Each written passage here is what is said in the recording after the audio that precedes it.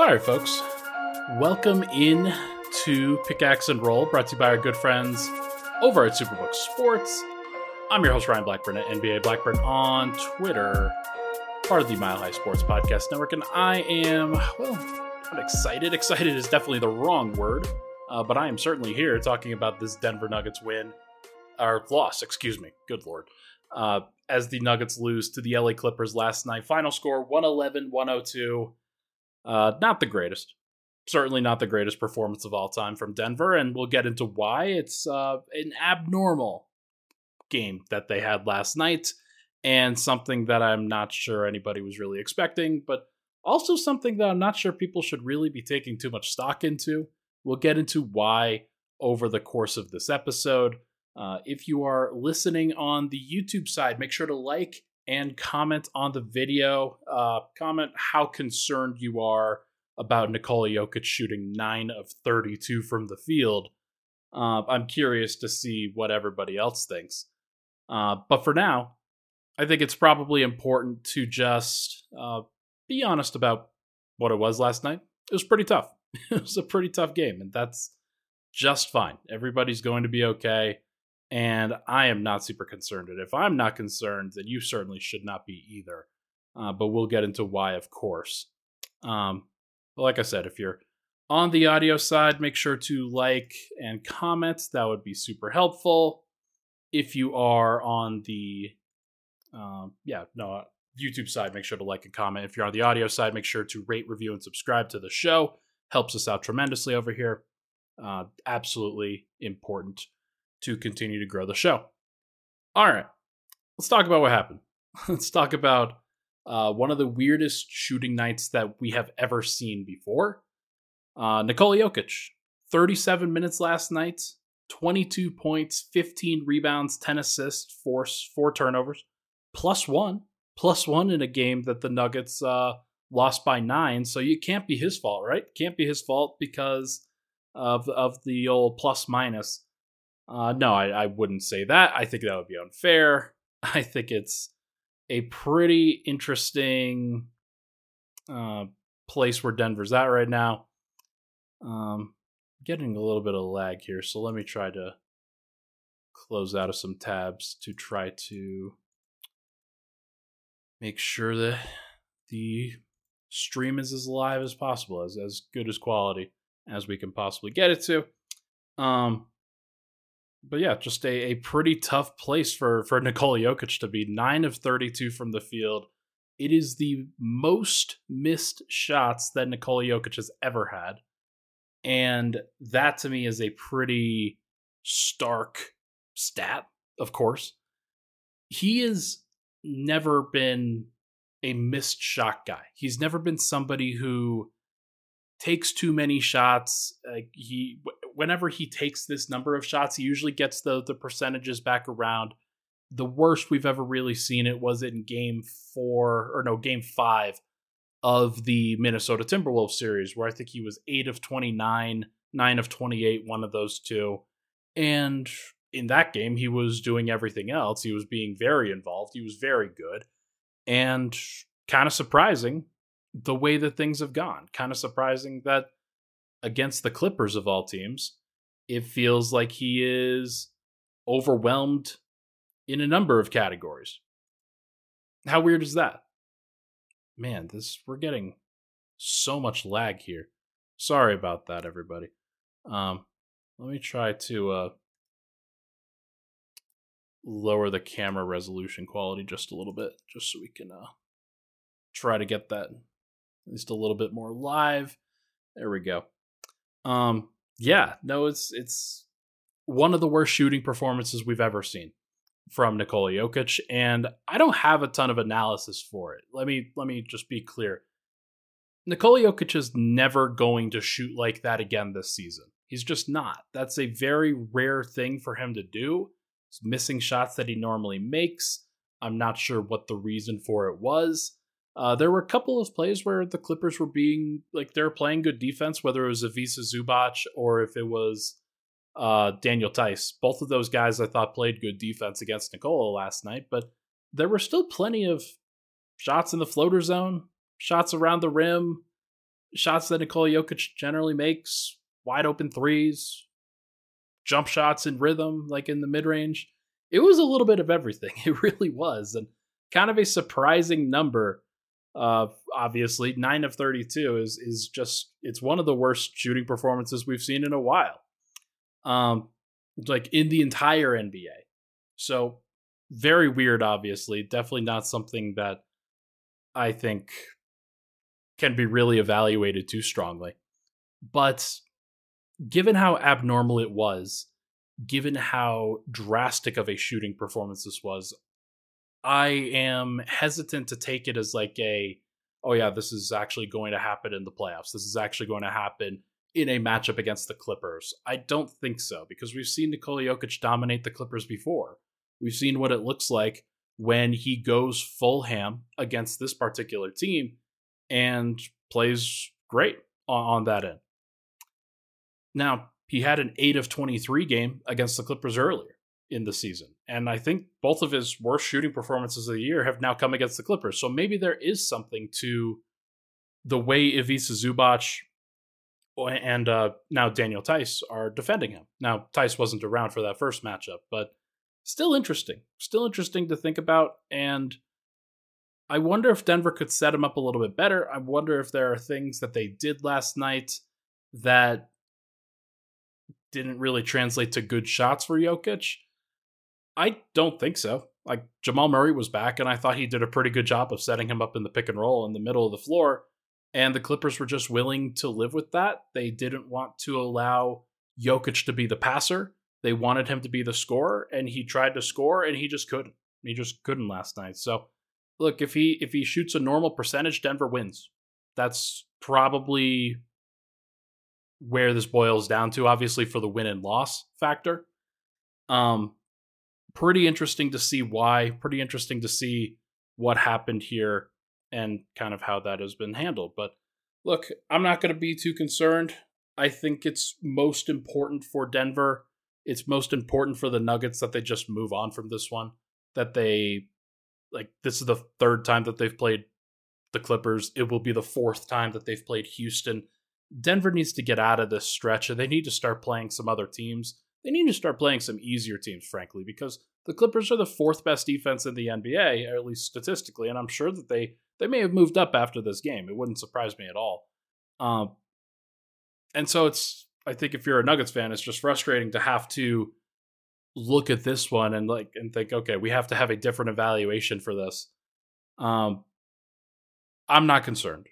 I'm not. I refuse to be concerned. Nikola Jokic is still the best player in the NBA. He's still the guy that you want in the playoffs. He's still the guy that, even shooting wise, he's going to make those shots because he's made them all before. I am not super concerned, and I don't think Nuggets fans should be either. Couple questions here. JK Walrus asks, "Hey Ryan, I was curious what your thoughts were on the reasons behind AG's offensive regression this season. Anecdotally, seems like he's way less involved and subsequently forcing his offense." Yeah, there were a couple of possessions last night where clearly forcing a pull-up two, and he had a bank shot that went in on the baseline. I think it was over Russell Westbrook, if I'm not mistaken, but it might have been Terrence Mann. And then he also just had a pull-up jumper where whoever was guarding him, I think it was Russell Westbrook actually, just sagged off and gave him a ton of space for a mid-range two, and Gordon took it and missed it. And to me, that's not surprising in any way, shape, or form, because Gordon has not shot the ball very well, just as a jump shooter at all. 4 of 9 last night. Gordon was 0 of 0 from the line, 0 of 0 from the three-point line. Yeah, I mean, last night was so weird from a shot distribution standpoint that I don't necessarily want to use that one as evidence for why Gordon is struggling or how Gordon is struggling. Just because Joker sort of, he hijacked the offense in a lot of ways, Joker did, and decided, I'm going to run two-man game, I'm going to run post-ups, I'm going to run isolations here. And this was the one time in his career that I think he's really done that. Pretty odd to say for sure. But yeah, Gordon, I mean, we still need to see him over a prolonged period of time. I don't want to Like, I've already ragged on Gordon enough. I gave him a C in the season grades podcast that I did last, which everybody could check out if they want to. That one I think still bears fruit even after this one. Although I was happy that I gave Jokic an A in that one as opposed to an A+, because this is the kind of performance that bumps it down half a letter grade. So I don't feel that bad there. I think in general, AG is somebody that Nuggets fans are going to be frustrated with until about January, when he really starts to lock in. He isn't locked in right now. There are some good things that he's doing on the defensive end, but offensively, he is staying out of the way. And I think that's part of what you're talking about here. The offense hasn't been good when he has been involved, so he's stayed out of the way. And now it feels like he's uninvolved. And the only times where he does get the opportunities are when he's forcing it. So, look, or when Jokic is kind of creating something out of the short roll or off of cuts. I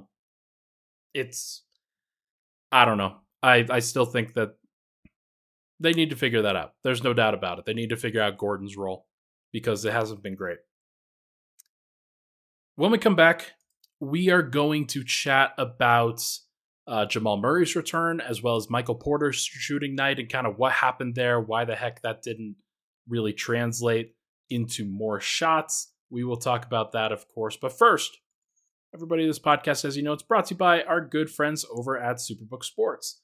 You can win a trip to the biggest football game of the year this season, courtesy of Superbook. They will fly you and a friend to Las Vegas for February's championship game, and they'll also give you 2 nights to the game plus a 3-night hotel stay. All you got to do is place a $25 same-game parlay between now and January 7th, and you will be entered to win into the competition. So wager and win a super trip with Superbook Sports. Visit superbook.com for terms and conditions. Gambling problem, call 1-800-GAMBLER. We'll be right back on Pickaxe and Roll.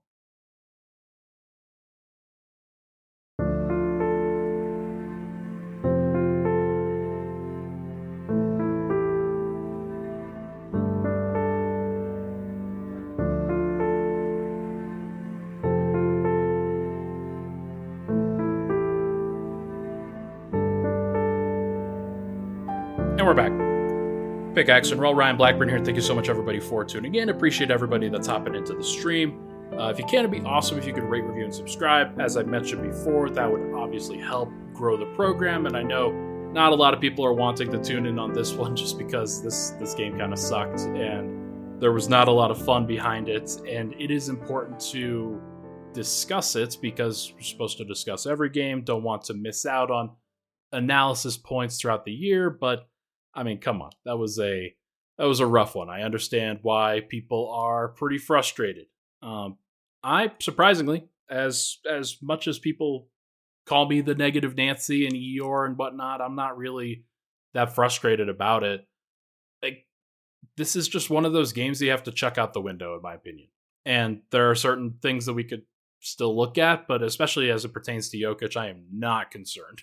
Like, that dude is going to be fine. It will be okay. All right, let's talk about Michael Porter next. There was a question here from Truth Teller. Why Malone didn't stagger MPJ with the second unit that lacked shooting. Also, Justin should play at least one half. I thought that Justin Holiday was going to play over Julian Strawther. I'm surprised that he didn't, frankly, and I think that Denver would have been better off had Justin Holiday played over Julian Strawther. Just because you get into these moments, and Strawther last night, I won't go into the details here. 0 points, 0 of 2 from the field, 0 of 2 from 3, 13 minutes, -9. Just not super involved and committed 4 fouls in 13 minutes. Like, he just wasn't ready and he just wasn't effective in his time. And Denver's bench, not really effective at all. But let's talk about MPJ. Let's talk about why Malone doesn't stagger MPJ and other reasons, and then kind of just his night in general. Got off to a great start. Probably the most important thing. 34 minutes, 18 points, 7 of 8 from the field, 4 or 5 from 3. 3 of those 3-pointers came in the first quarter alone, and he was very good. He was locked in, made some crazy shots. He also made some mid-range shots and continues to be surprisingly a mid-range sniper this year. Pulling his Kevin Durant arc, that's for sure. That dude he is shooting a bunch of shots from like every zone. Actually, not a bunch of shots. Probably should be taking more shots. But he is making a bunch of shots is really what I mean. He's been very good, and it is important for people to give proper credit there. I give him, I think, a B in the season grades last night or yesterday. And I mean, he's been just as good as that. Like, he has been perhaps better than that, if we're being honest, in relation to expectations. Denver didn't get him any more shots, and they couldn't get him any more shots for some reason. Now, they could have. Again, when Nikola Jokic takes 32 shots, Jamal Murray takes 18 in his return. That's 50 right there. The rest of the starters have a combined 21 shots to go around. Aaron Gordon took 9, Michael Porter took 8, KCP took 4. It's just not the right shot distribution at all. And I'm not sure what led Nikola Jokic to take so many. He's done this thing before where he will just force it until it kind of makes it happen. But this one seemed even more stark for some reason. And Porter was iced out as a result. He didn't touch the ball in the second quarter and the fourth quarter, basically. Like, he got involved in the first quarter. He got involved in the third quarter, had a couple shots in the third, and kind of made up for the fact that he didn't really touch it in the second. But for whatever reason, Denver just went middle pick and roll, middle DHO, post-up isolation for the entire fourth quarter with Jokic on the floor. And I don't understand that decision. I don't think that is a great call by Nikola Jokic specifically. He runs the offense in a lot of ways. Now, Denver can change things around. They can influence some things. And if the coach decides to call something, then they'll listen. And I think for whatever reason, the coaching staff, they struggle a lot with maintaining the shot diet for Michael Porter when, like, after the first quarter. I don't know what it is. Porter averages a ton of points. He averages a high percentage in first quarter specifically this year. And for whatever reason, the Nuggets have not been able to sustain that. They don't look for him late in the game.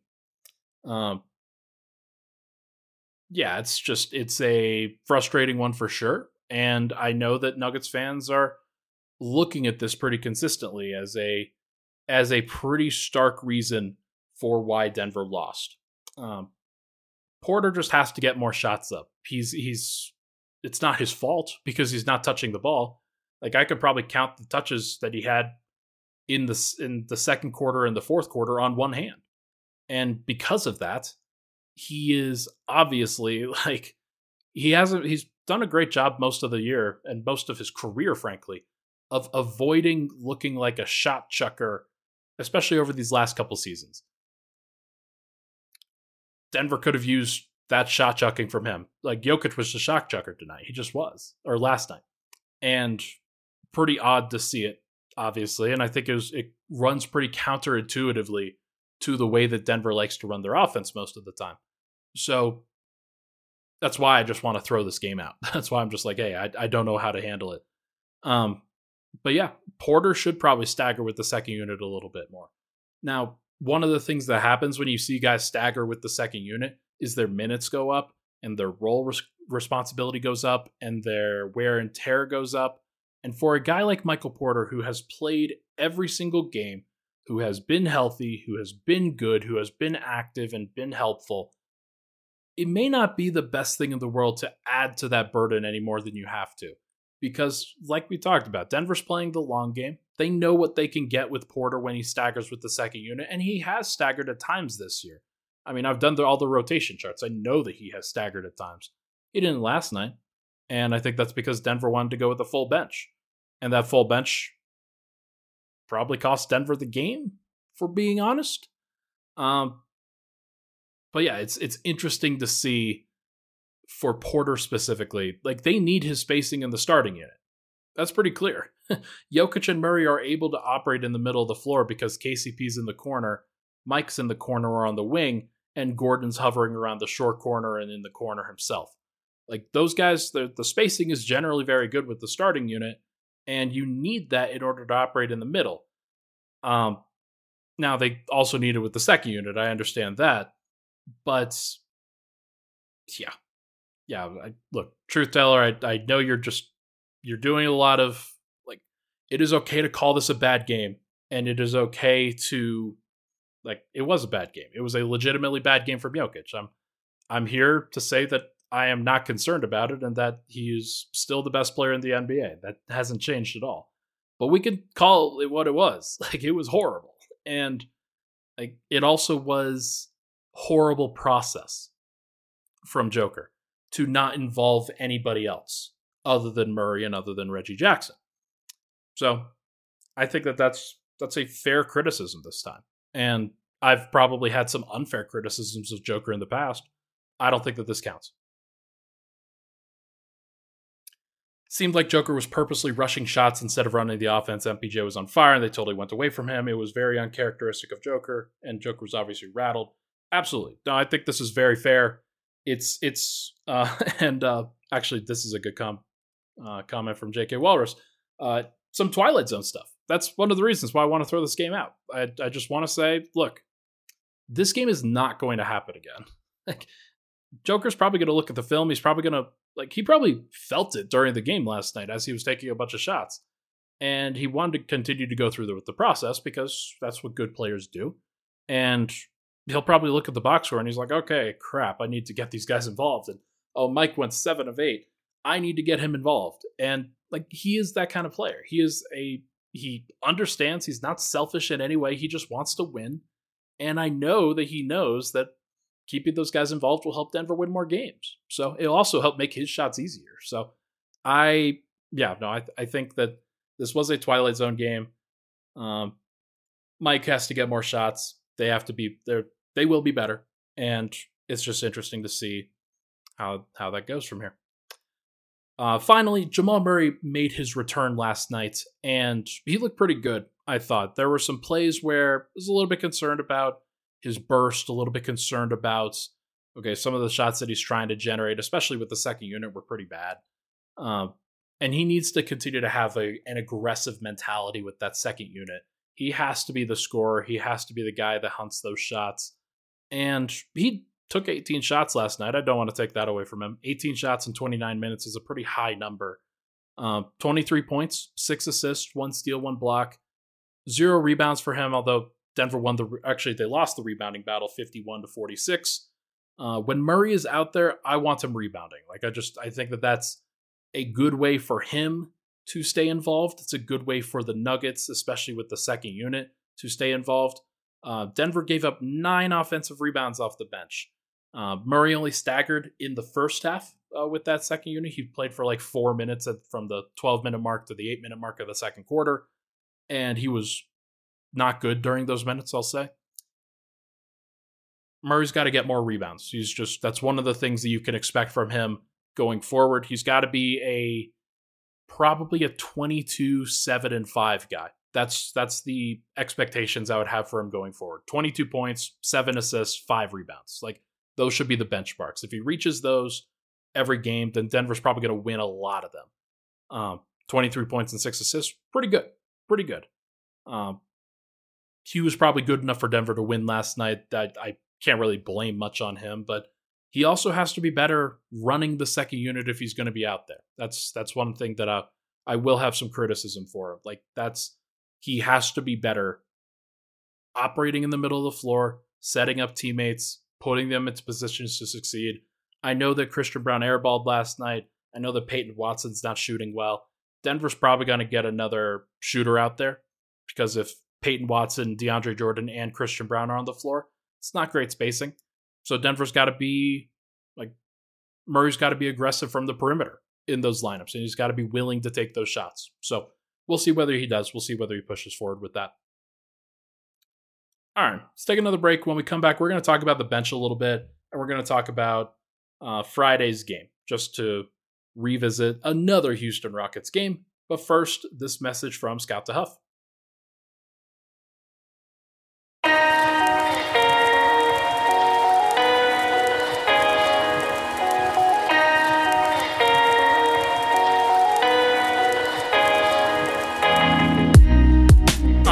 segment, Pickaxe and Roll. Thank you so much, everybody, for tuning in. Appreciate all the love. Yeah, make sure to hit that like button down below. That really does help out all of our stuff. All right, what do we make of the bench? Reggie Jackson moves back to a 6-man role and plays fine.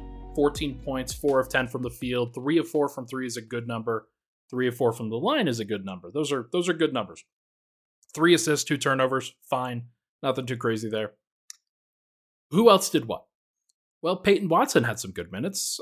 Didn't shoot the ball well, but he had 3 assists, only 1 turnover, had a steal and a block, had 3 rebounds. Probably needs to be more involved as a rebounder, but that's one area of growth for him. And he also is just on the ball defending a lot of the time in these lineups, so I'm not as concerned about him rebounding. It's got to come from some other guys. Christian Braun, 8 points, 5 rebounds, 4 of 6 from the field, 0 of 1 from 3. Not a big one, but it was an air ball in the left corner. That was a pretty ugly miss. Had a block. I thought his defense on Paul George was horrible. I thought that Christian really struggled in those moments and really struggled on the perimeter in this one. The Clippers were okay targeting him. They actually tried to switch Peyton Watson off and get Christian Braun on the ball defensively. And that is some stuff that I think they've got to figure out. Appreciate that, Ben Mac. Really appreciate that. Yeah, Christian's got to be better. Like he's just got to be better defensively, and this was a bad defensive game from him. I'm surprised that he even got to 16 minutes. Like Michael Malone, in those situations, will usually put back in KCP. Will usually put back in Michael Porter, somebody just who's going to provide a little bit more juice. Christian did not play that great. He did fill up rebounds a little bit, and he was the leading defensive rebounder on the team. That's good. Julian Strawther, as I mentioned in the second segment, not good. Like that is a pivot point for Denver, and one where he's the 10th man in the rotation, or 9th man in the rotation, and somebody that Denver is going to need to figure out. Like, are they going to play Justin Holiday in these minutes? Are they going to play Julian Strawther in these minutes? Or are they going to cut it down to 9? And it wouldn't surprise me if they try to go back to Justin Holiday a little bit, because Denver needs more stability with the group. They need somebody who is going to provide provide more consistent shooting for one thing, because Strawther is as good of a shooter as we know he will be. He is currently, I think, shooting about 31%. So there is a learning curve there, and Justin Holiday has hit those shots so far this year, and it's something that I would be a little bit interested about if I were Denver. I'd be trying to figure that out.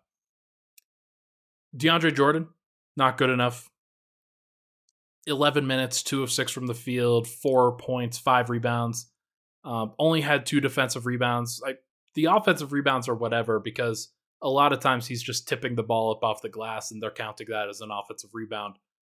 2 defensive rebounds is just not good enough, especially when Daniel Tice, his primary defensive matchup, has 5 offensive rebounds. That's just not good. And Jordan can't be outworked in those situations. I know that he has won Denver some games, or at least one game, the Clippers game last time. But the minutes since then have not been good. They just haven't been. And I think it's fair to be honest about that. It's not just unfair criticism. This isn't something where I don't want to pile on DJ, because his role is different than Zeke Naji's role. Zeke Naji I expected to be good, and he wasn't. DeAndre, I didn't expect him to be a contributor this year, and he helped win Denver at least one game. So that's part of it, and he does get a pass for that. But as we kind of get some distance away from that game, I think Denver still needs to be at least open to the possibility that he's not the solution, and that Zeke isn't the solution either, and the solution may not be on their roster.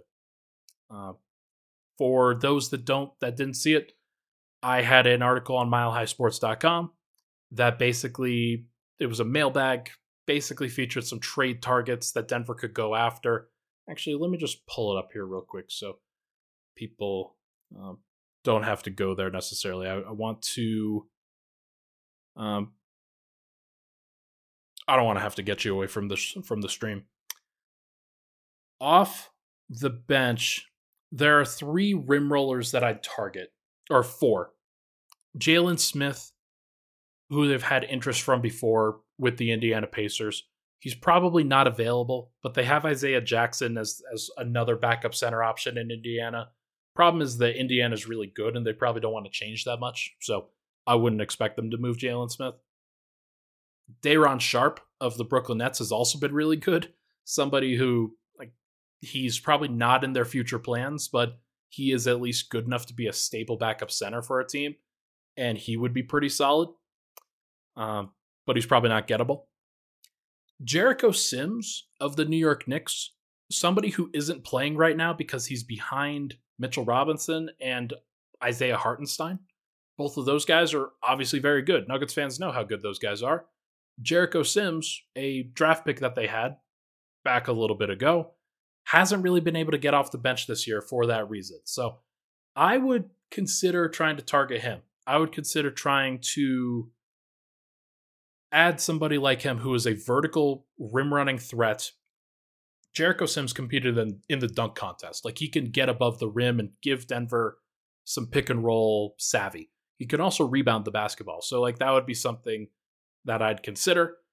And then the last name here, Omer Yurtseven of the Utah Jazz. He is currently starting for them over Walker Kessler for some reason. But I mean, Omer Yurtseven's not good enough to really make a drastic difference, but he's at least somebody that I'd at least consider if I were Denver. Big, tall, athletic, at least athletic enough that he can move a little bit.